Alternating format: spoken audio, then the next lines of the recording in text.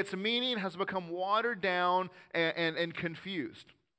You see, the gospel is not the Bible. The gospel is not the Word of God.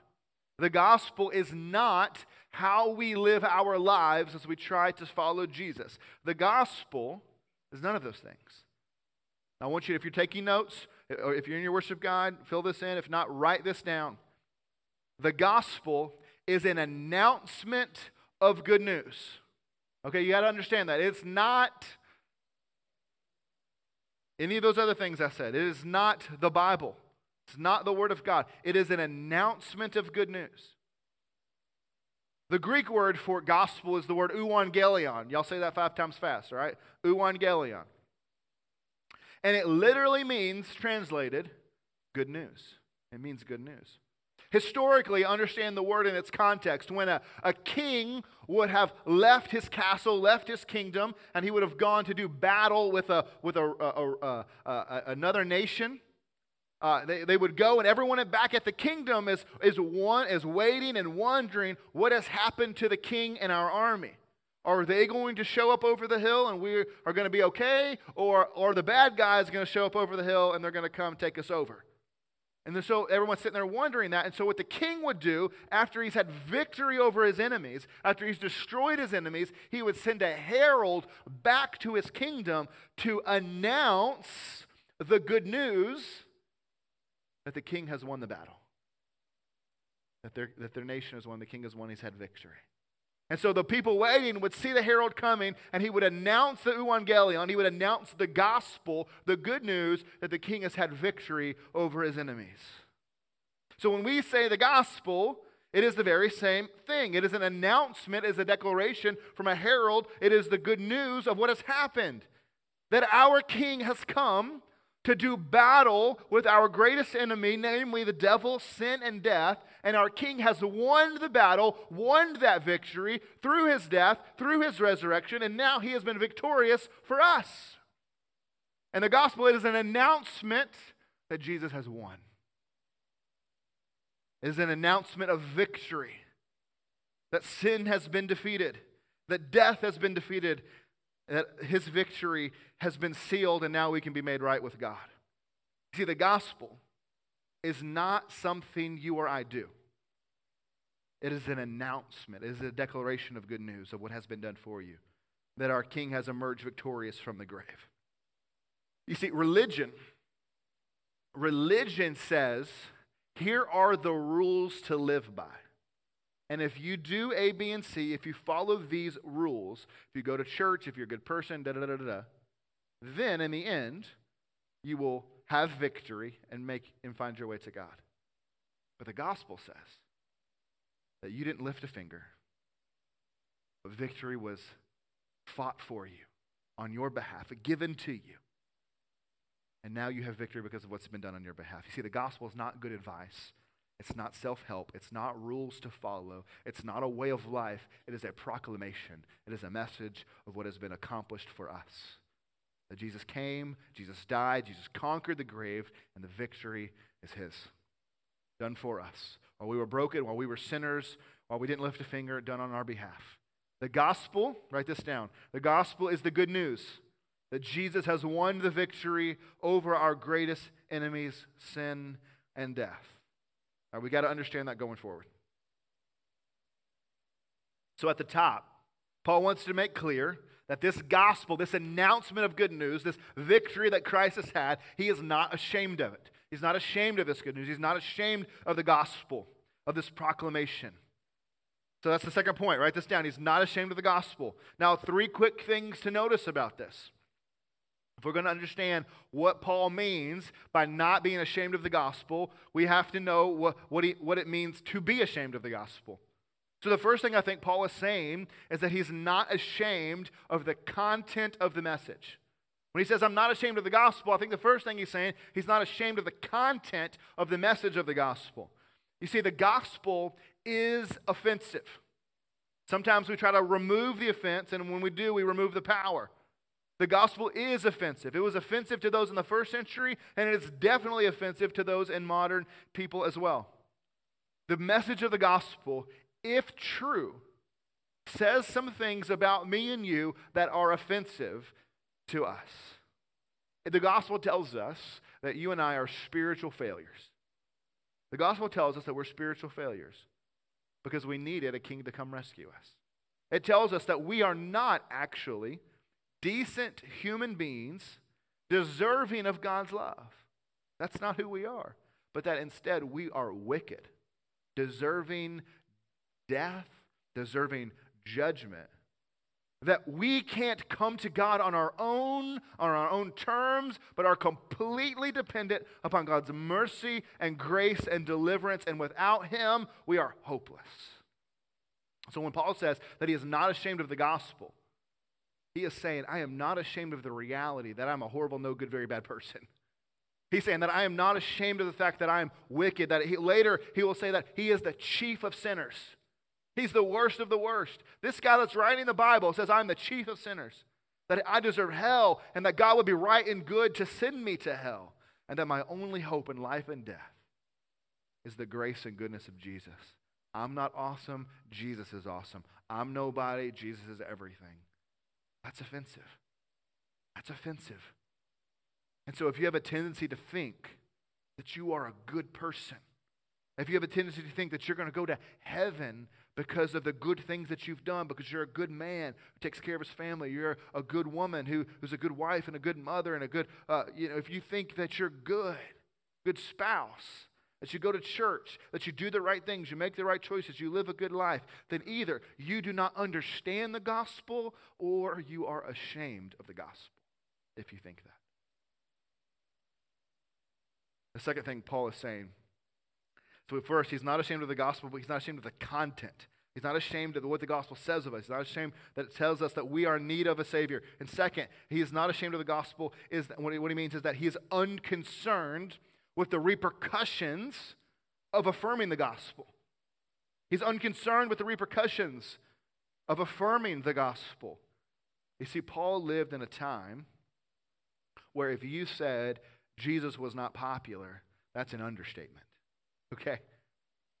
The Jews and the Romans, for differing reasons, wanted Jesus and his followers and this movement to go away. And they were willing to throw you in jail, beat you into an inch of your life, torture you, or impale you on a stake and light you on fire to light the Colosseum. They were willing to throw you to lions for the praise and entertainment of people. They were willing to do whatever it took to wipe out this movement called the Way, following Jesus. They wanted nothing to do with it. They wanted it gone. And so Paul knew that preaching about Jesus, particularly in Rome, would lead to suffering. That preaching and talking about Jesus would lead to suffering. And he did it anyway. He would be stoned twice. Stoned, meaning they hit him with rocks until they thought he was dead and walked away. And he comes to some hours later and crawls away and lives. Twice, thrown in prison. He's whipped and eventually imprisoned and put to death. To be ashamed of the gospel, to be unashamed of the gospel rather, is to say, I don't care what happens to me as a result of the gospel. The gospel is more important to me than life itself. That's what he's saying when he says, I'm not ashamed. I don't care what happens to me. I don't care of the consequences. I don't care what people think. I don't care what people say. I don't care what people do to me. I'm unashamed of the gospel, and I will continue advancing the gospel no matter what the cost. And so my question for us this morning is that true of us? Is that true of you? Is it true of you that you're unashamed of the gospel? Let me ask you, does affirming the gospel, does speaking of the gospel, does making the gospel loud in your life, has it ever cost you anything? Or would it potentially cost you something? Or does it cost you relationships? People want to keep you at arm's length. People don't want anything to do with you because they're tired of you and your Jesusness. Does it cost you a promotion because it's created some issues at work and now they're going to promote this other guy instead of you because, you've got values and you won't maybe do the things they want you to do? Does it cause you to lose respect and credibility at work or amongst your peers? Does it cause friction in these relationships? Does it make other people treat you differently? Being unashamed of the gospel means you do not care what it costs you. You won't stop talking about it because you're unashamed. I cannot tell you how many times in my life God has given me the opportunity to talk to someone about the gospel. And it's just like you're in that moment and you know God's just like, Brent, just spotlight on that person, go. And I go, I don't know about that. Okay, no, I can't do it. No. And I don't want to fail. I'm in that moment, I'm ashamed of the gospel. And I'm ashamed to tell you that I've done that more than once. I've done that a lot of times. Where it's just like, it's just awkward. How do I bring it up? How do I get there? What if he thinks I'm like a Jesus freak crazy person? You know, what if he gets mad? What if we get into an argument? Whatever the reason, it's like, God's like, do it. And I'm like, no, okay. And in those moments, I'm ashamed of the gospel. Thankfully, Jesus' mercies are new every morning, and that I am saved by grace and not my ability to be unashamed. Amen. If God forgave Peter 3 times for denying him, I think the Lord in his mercy will forgive us for those moments where he's called us to action and we shrunk back in fear and we're ashamed. And so Paul wants them to know he's not ashamed of whatever's going to happen to him by preaching the gospel. He's willing to take it. I'll take it. If it's humiliation, if it's beating, if it's stoning, if it's imprisonment, if it's death, I don't care. I'll take it because the gospel is more important and I'm not ashamed of it. May we end up becoming like Paul. Finally, I think what he means when he says, I'm not ashamed of the gospel, if you read the previous verse 15, he talks about how he's eager to share. And I think if you combine that, that's what he's saying. He's saying to not be ashamed of the gospel means you are eager to share it. Paul was not ashamed of the gospel. He was eager. He was chomping at the bit to share it with everyone. See, for Paul, every day was a new opportunity to share this life-saving message. So here's the question. Do you see every coffee shop, every new day at the office, every trip to the store, every day, every time you take your kids to the playground, every day that you sit on the bleachers of the soccer game or the football game or whatever game you're at, do you see that as an opportunity to share the gospel, or do you sit ashamed of it? And my prayer for myself and for our church is that we would become a people who are unashamed and therefore relentless and eager and passionate about sharing Jesus with everyone we can. When I was in Virginia, I was not the senior pastor, and so I was, the college guy, and did my own thing. And every now and again, I'd get the opportunity to preach. And we had 4 services, and so preaching was like exhausting. To do it 4 times. And I remember this one particular week, I was kind of stressed and kind of just had a busy week with my own things going on. And one of our other pastors said, "Hey," we were talking. He's like, "Hey, you excited about this week, or how's the week going, or whatever?" And I was like, "Man, it's good. I'm just really busy." And then on top of all of this stuff, I got to preach on Sunday. And he stopped me in my tracks and he said, no, sir. You don't got to preach. You get to preach. And I was rocked. Like, that's true. And I think sometimes we think, oh, I've got to go do this. I got to go share the gospel. I got to go talk about Jesus. I'm supposed to do that. And we begrudgingly try to kind of get over ourselves and kind of walk through that murk and try to make ourselves do it. But talking about Jesus is not something we should begrudgingly do. It's not something we got to do. We shouldn't see it as something we have to do. Rather, it should be something that with great joy we see it as the greatest honor and privilege of our life to do. We get to do it. We've been invited to do it. It is a privilege and an honor to do it. Whether it is from this stage or in a one-on-one conversation in a coffee shop, it is a privilege and an honor. There's only one way we kind of get over ourselves and see it that way, see it as an honor. Only one way we become eager to share the gospel. Only one way we see it not something we got to do but get to do. And that's the third point. And it's that we see the gospel as the power of God that actually changes our lives and everyone else's. Point 3 is the gospel alone has the power to transform people's lives. The gospel alone, key in on that word alone, has the power to transform people's lives. In verse 16, Paul clearly says, The reason he's not ashamed of this gospel is because it is the power of God unto salvation. Now notice what he doesn't say. He doesn't say the gospel contains the power. He doesn't say the gospel channels the power. It's not one of many powers. The gospel itself is the power of God unto salvation. Now, power is this Greek word called duname. And in the 18th century, when we developed this explosive that could blow up rocks so we could mine or build a railroad or whatever the case may be, we could blow up these rocks. They needed a word for this explosive, and they used the Greek word duname to name it, and we called it dynamite. And so when you think about the power of the gospel, I want you to understand that it is an announcement, it's a message, and it is the gospel has the power like dynamite, that it can blow up and remove the hardest of hearts. See, the gospel is not good advice. It's not helpful instructions that you ought to follow. The gospel is not a suggestion. It's not a life motto. It is itself power. The message of a crucified and risen Christ is the power that can forgive sins, reconcile people to God. It can soften the hardest of heart, diamond-hardened hearts it can soften. It brings new life. It can completely change people from the inside out. It makes people into new creations.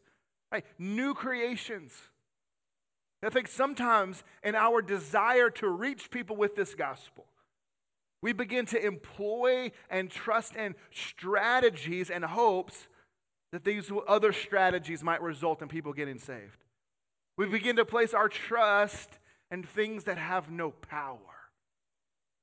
Like we begin to think, oh, if I can get so-and-so who's lost to listen to this preacher who's so good, not me, some other guy, who's so good, and they'll get saved.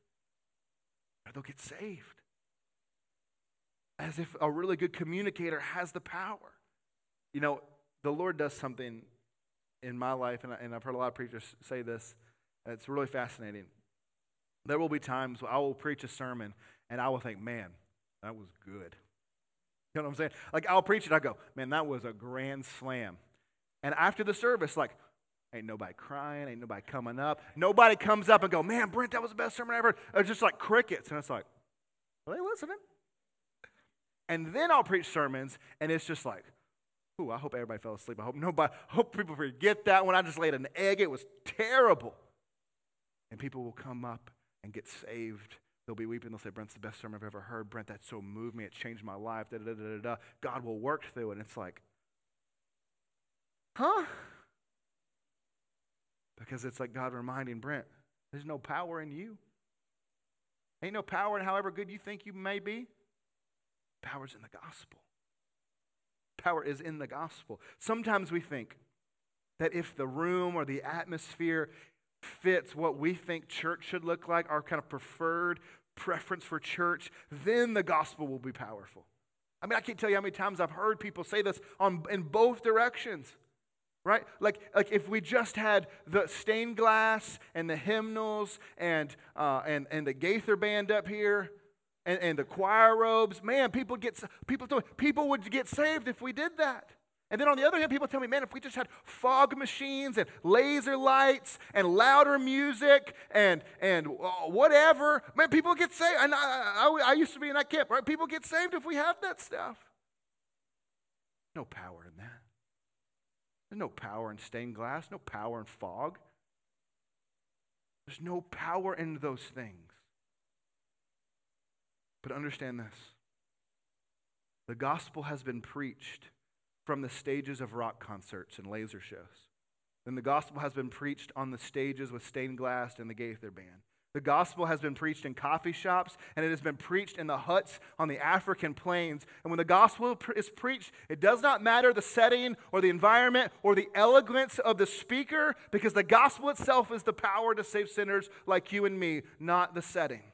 See, the gospel is this speech act. It not only announces the way of salvation, but salvation, it actually actualizes salvation to those who hear it in faith. You see, the gospel manifests, it creates God's death-defeating, curse-reversing, evil-vanquishing, devil-crushing, sin-cleansing, life-giving, love-forming, people-uniting, super-duper resultant salvation kind of power. It does it. The gospel does that.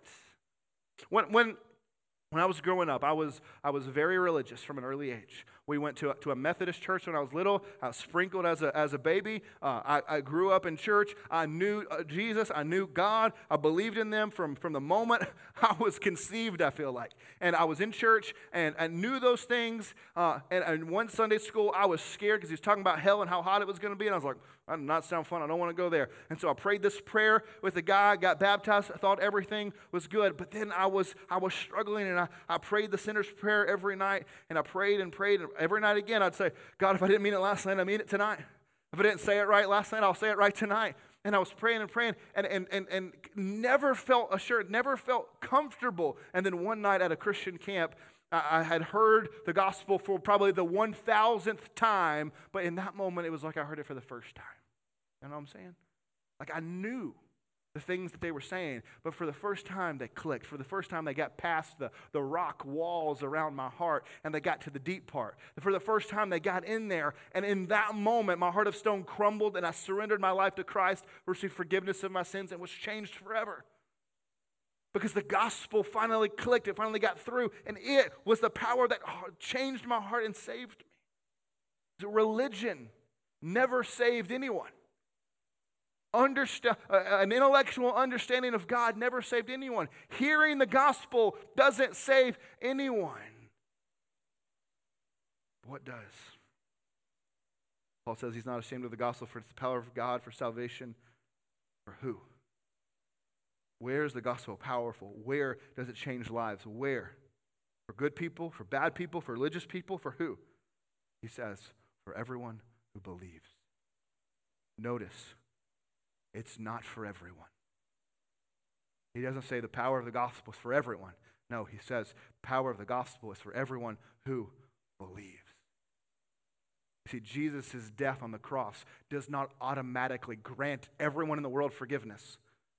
His death on the cross does not automatically make his victory your victory. His death on the cross doesn't make his resurrection your resurrection. To get that, to get access to that, to get united to that, to get what he has for you, you've got to believe. The gospel, point 4, the gospel is only good news for those who believe.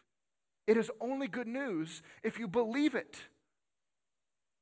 See, coming from a Christian family does not make you a Christian.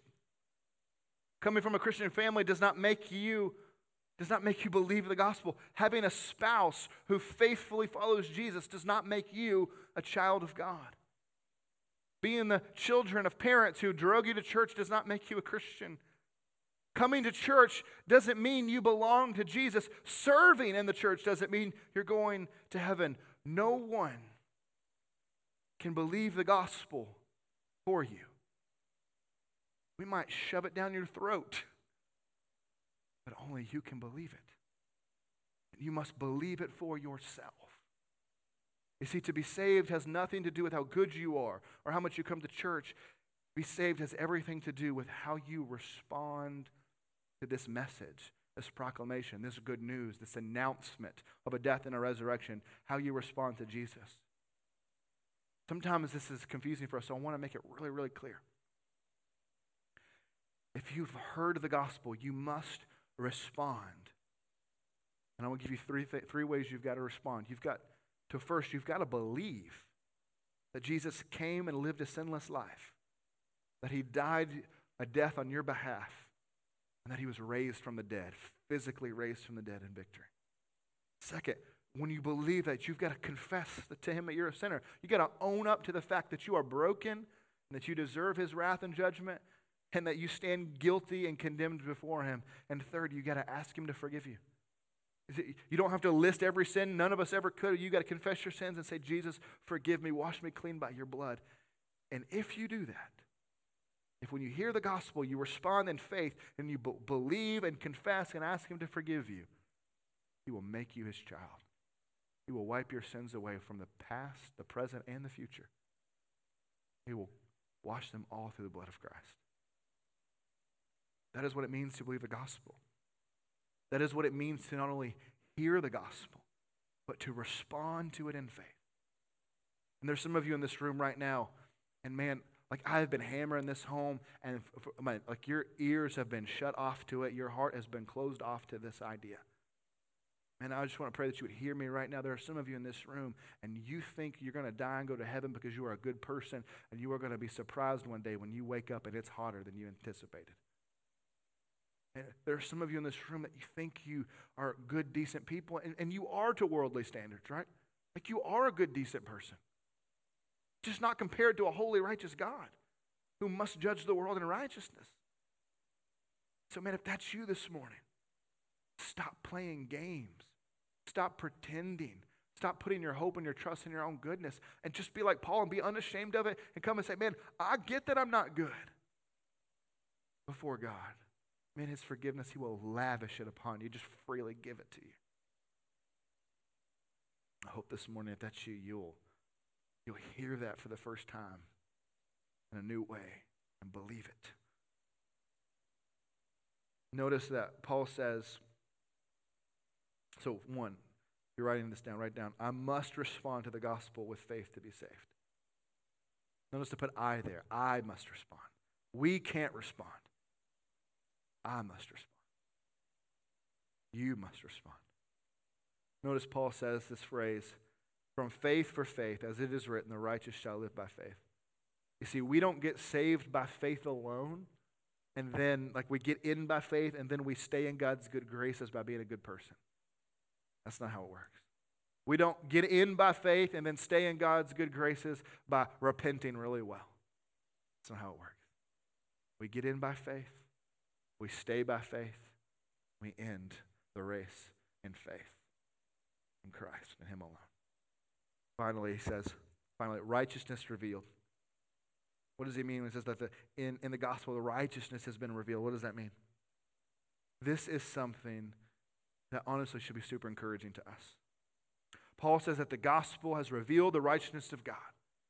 And what does that mean? It means that Jesus, his perfection when he lived on earth, his perfect righteousness, his perfection, that means every time he obeyed his parents, every time he didn't lust after a woman, every time he wasn't jealous, every time he didn't gossip, how he lived this perfect, blameless, righteous life. He never cheated. The fact that he stared down the devil when tempted and said no to him. Everything, all of that, everything that is now true, that is true of Jesus, when you trust in Christ, is now true of you. Righteousness revealed means his righteousness now belongs to you. You see, forgiveness isn't enough. If you think about it, you swipe up your credit card and you get in debt, right? You're over here in debt. What does forgiveness mean? Forgiveness brings you back to zero. That's forgiven your sin. Now you're at zero. But the Bible says the righteous will inherit the kingdom of God. Where do you get righteousness from? You try to be righteous, you're just going to end back up over there. But rather, Jesus grants you his righteousness as if you did it yourself. So now you get to be over here in the positive. And so now when God looks at you, he doesn't just see a sinner who's been forgiven. He sees someone who's always obeyed God. He sees someone who stared down the devil when tempted and said no. He sees somebody who's always obeyed his mother and father. He sees somebody who's never lusted after another person at all. He sees someone who's not sexually broken. He sees somebody who is not addicted and broken and all these things. He sees somebody who is perfect, shining like a light in the darkness. He sees you in Christ. And on your worst day, like when you screw it up worse than ever, on that day, God sees you as perfectly righteous when you're in Christ. Not just as a screw-up sinner that he's forgiven, but as a sinner who he's made perfect. Jesus, his righteousness is yours. And that's encouraging to us, man, because on those days we don't have it together, and we remember the gospel is true of us. On those days we don't have it together, those days we fail, those days we mess up, we don't have to go beat ourselves up. We don't have to go and beg God to forgive us. We can remember what's already true of us in Christ. My sin was wiped away, and Jesus' righteousness is mine. And God looks at me as if I was perfect. He takes sinners who deserve hell, and he places medals of honor around our necks. You see, if you are in Christ, God's righteousness is yours. And on your worst day, you're perfectly righteous before God. See, Paul starts off this letter wanting to make something really clear. That Christians have an incredible power at our fingertips. A power that has changed our lives and everyone around us' lives. A power that can change the world simply by sharing words. Words that have power. And church, may Fellowship be a church that is never ashamed of the gospel. May we be individuals who are never ashamed of the gospel, of this message, because it has made us who we are. Without the gospel, there is no telling where you and I would be.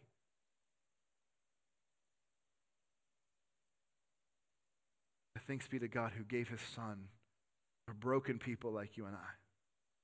That the gospel has power enough to save a wretch like me.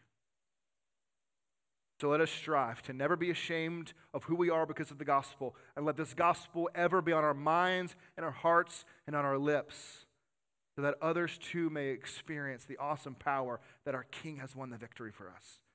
A victory won through the death and resurrection of Jesus. A victory that now belongs to us.